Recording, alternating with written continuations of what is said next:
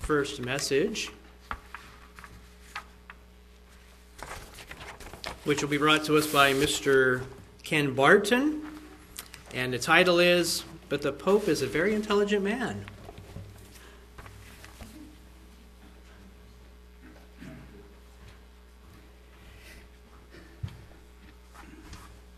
An atheist was seated next to a young lady on a plane. Turned to talk to her. He says, "You want to talk?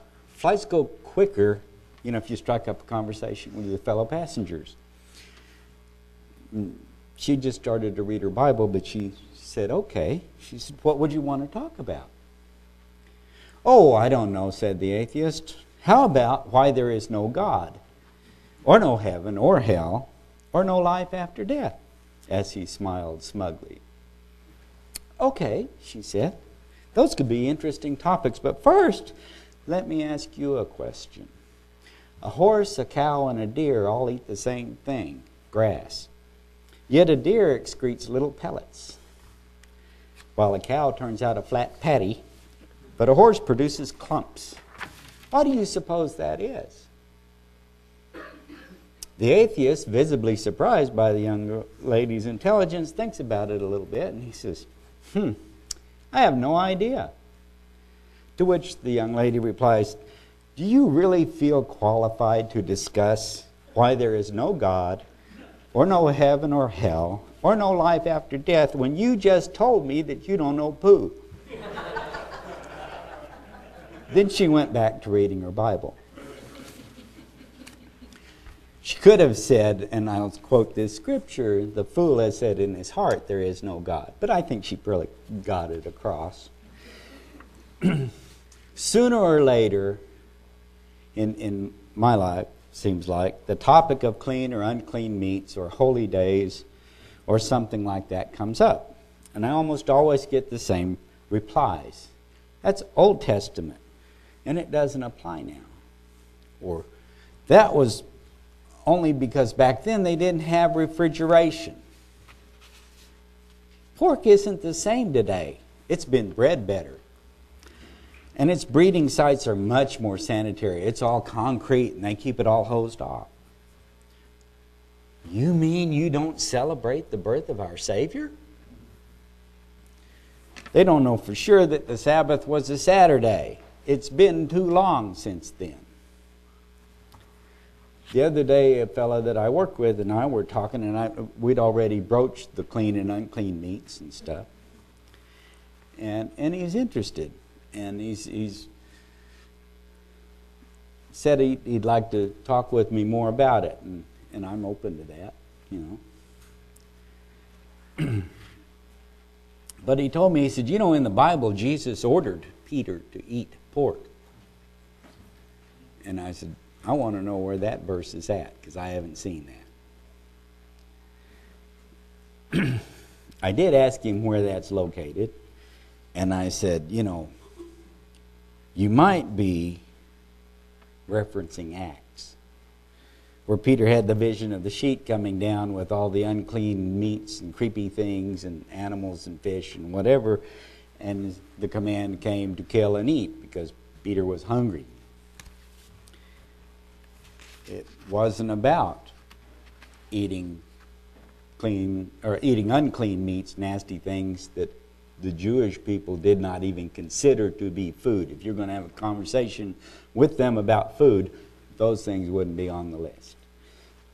Anyway, it was concerning Cornelius and the 3 people that he'd sent to Peter to get him to come with them. And God was telling them, whatever I have made clean, don't you make unclean. And so right after this vision, there was a knock on the door, and son of a gun, who should be there but these people from Cornelius. He told me he'd get back to me. Hadn't got back to me yet. I'll wait. But then he said, "The Pope is an intelligent man, don't you think?" "Yes," I answered, "I believe he is." "Then don't you think that he could reason out that it's okay to eat certain things, and that there's no reason, really, why should we deprive ourselves of foods that are out there that are delicacies, that are wonderful, like pig and sea spiders and sea bugs, lobsters and shrimp and crawdads and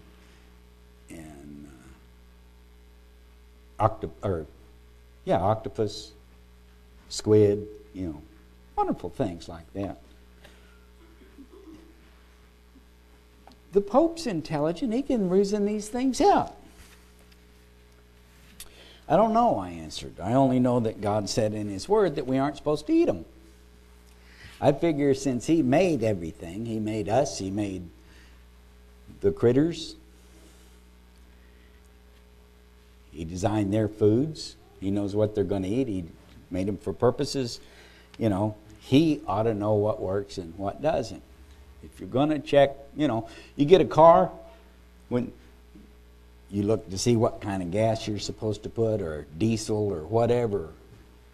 Okay, you have to know what it is, because if you put the wrong thing in it, then you have a wonderful bill to go get it fixed. People still yet think that pork is good. They go down to Mexico, and I'm certain it happens here as well, and they have some pork that's not cooked right, and a few years later, or maybe not even that long, you get to see on YouTube or Facebook the video of the operation where they get the worm out of their brain. Wonderful stuff. Anyway, so it made me think about Job and how he must have felt when God visited him. Job chapter 38, 1 through 11. Then the Lord answered Job out of the whirlwind and said, "Who is this that darkens counsel by words without knowledge? Gird up now thy loins like a man, for I will demand of you, and answer you me." I'm sorry, but I would lose it. A position not to be in right there. God asks him some easy, basic questions just to sort of ease into things. Where were you when I laid the foundations of the earth? Declare if you have understanding. Who has laid the measures thereof, if you know, or who has stretched the line upon it? And where are you going to get that big enough line? Whereupon are the foundations thereof fastened? Or who laid the cornerstone thereof? Something simple, When the morning stars sang together and all the sons of God shouted for joy, or who shut up the sea with doors when it broke forth as if it had issued out of the womb? When I made the cloud the garment thereof, and thick darkness a swaddling band for it, and break up for it my decreed place, and set bars and doors, and said, "Hitherto shall you come, but no further. And here shall your proud waves be stayed." I notice God never even brings up mundane things like clean meats. He doesn't even discuss why he sets up holy days. There's a song that was written in 1973, the chorus of which I think sums up how I like to look at things. The title is "God Said It, I Believe It, That Settles It." And the chorus is, "God said it, I believe it, that settles it for me." It says that twice, and he says, "So some may doubt that his word is true. I've chosen to believe it. God said it. Now how about you? God said it, I believe it, and that settles it for me."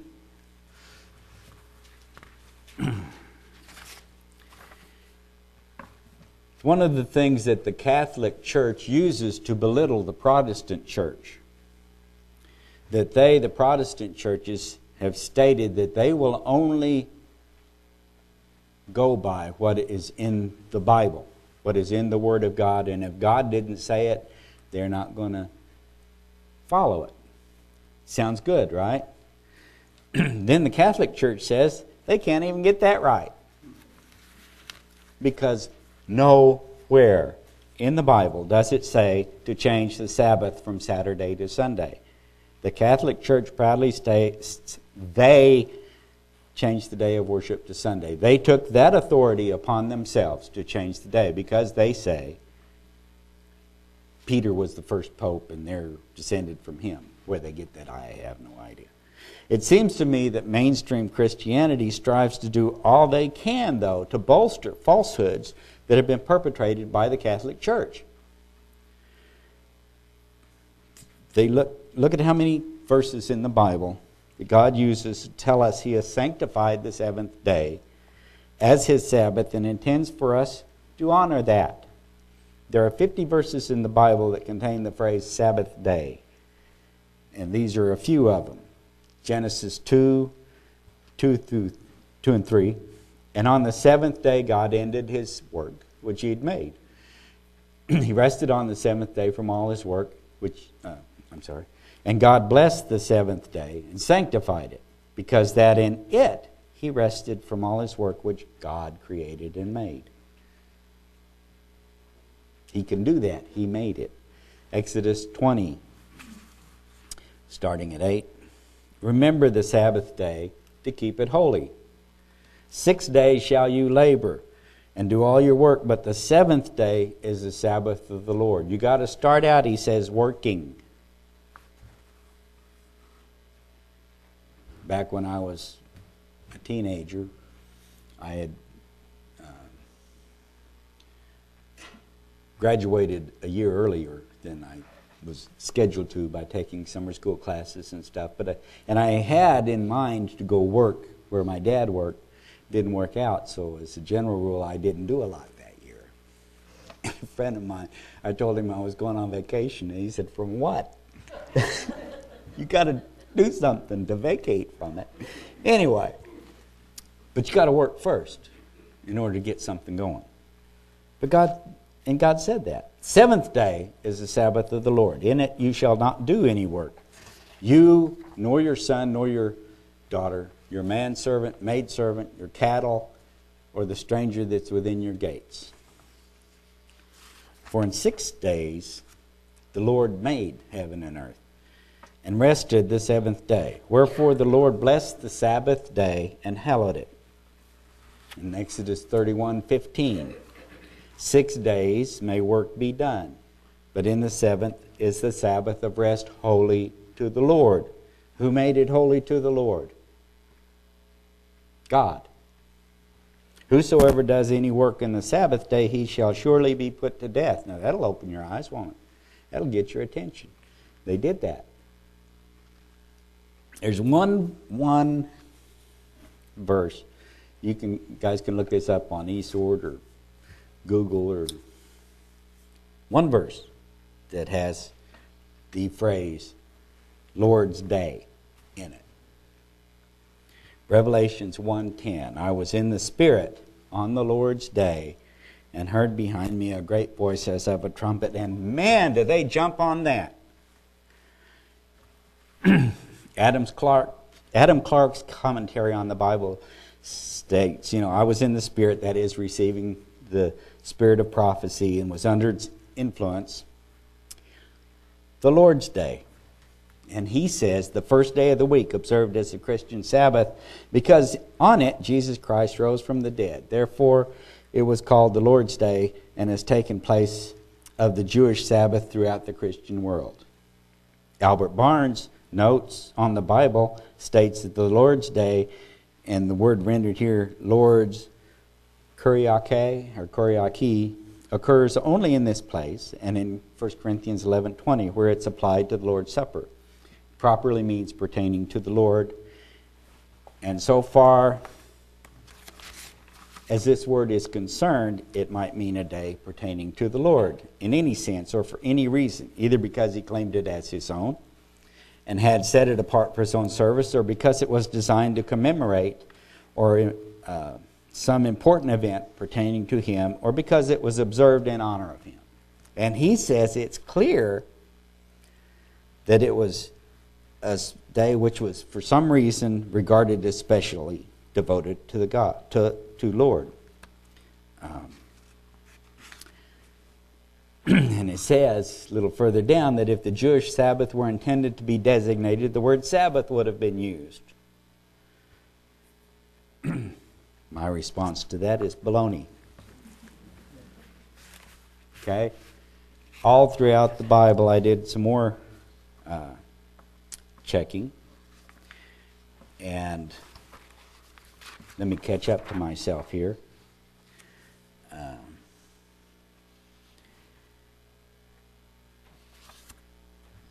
The capital L Lords, or capital Lords, Lords, referencing God and not the master of a house or something like that, is used 123 times in King James Version.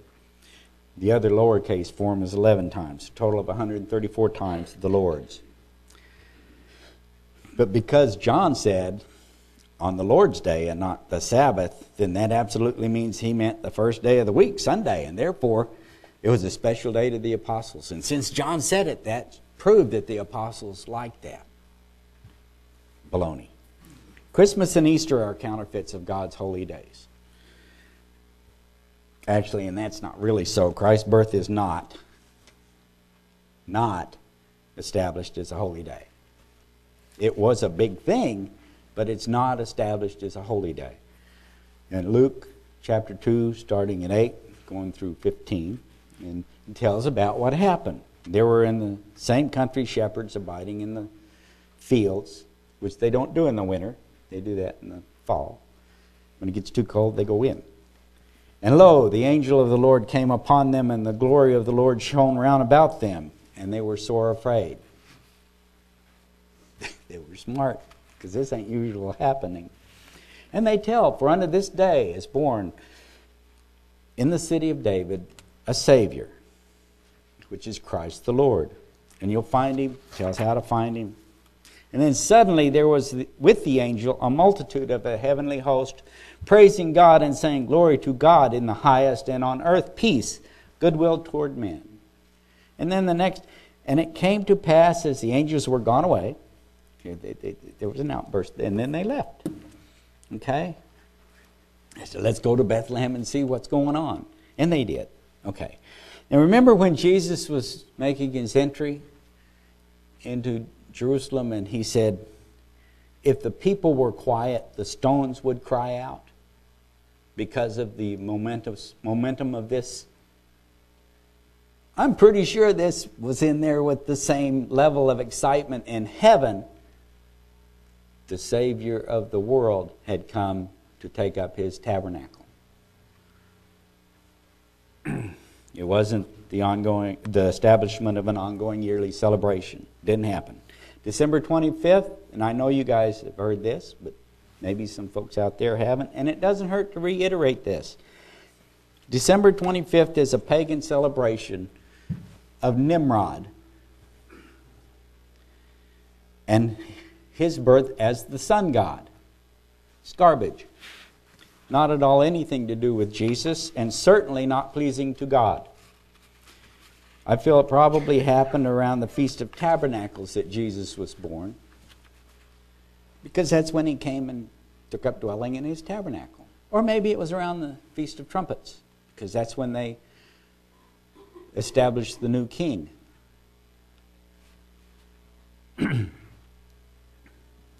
Looking in the Bible, for birthday celebrations. 3. Actually, 2 verses. Well, no, 3. There's Pharaoh's in Genesis 40:20. There's Herod's in Matthew 14:6 and Mark 6:21. Not really sterling folks you want to pattern anything after. My thoughts on birthdays, I like to celebrate that someone's still with us, that this meet, okay? We get to enjoy them in our lives. That we get to enjoy the gift that God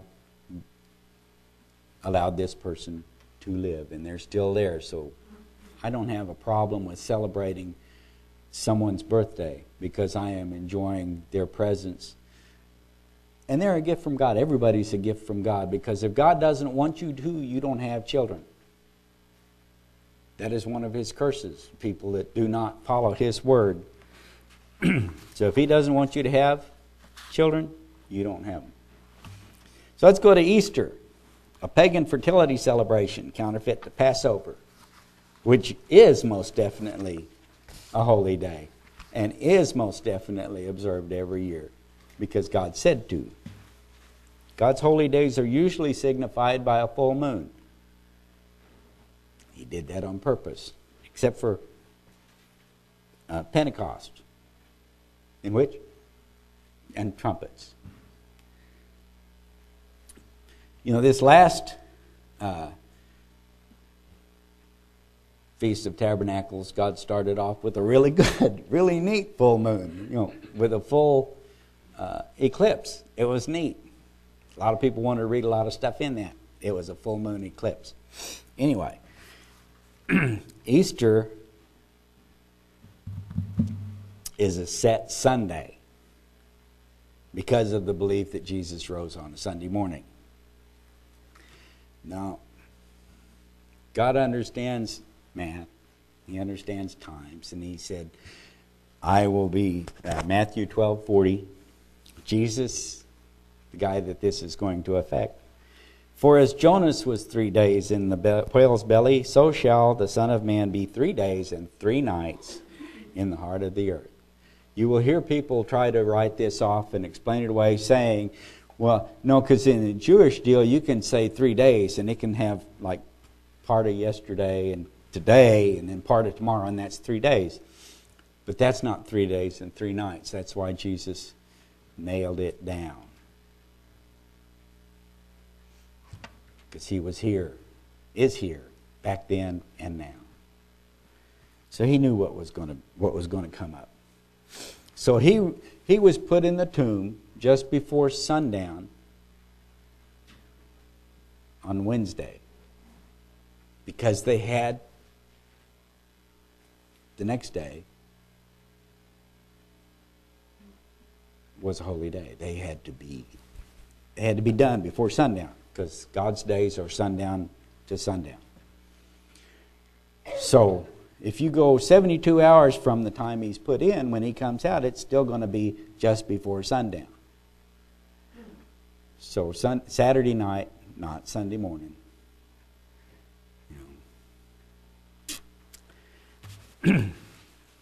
Passover first commemorated the last curse on the Egyptians prior to release of the Hebrews, when the firstborn males in all of Egypt, and people, animals, period, the firstborn male died because the Lord came and slew them. The Hebrews were warned about this, and they were told, you will sacrifice a lamb, you will take its blood, and you will put it on the lintels and the cross piece over the doorway.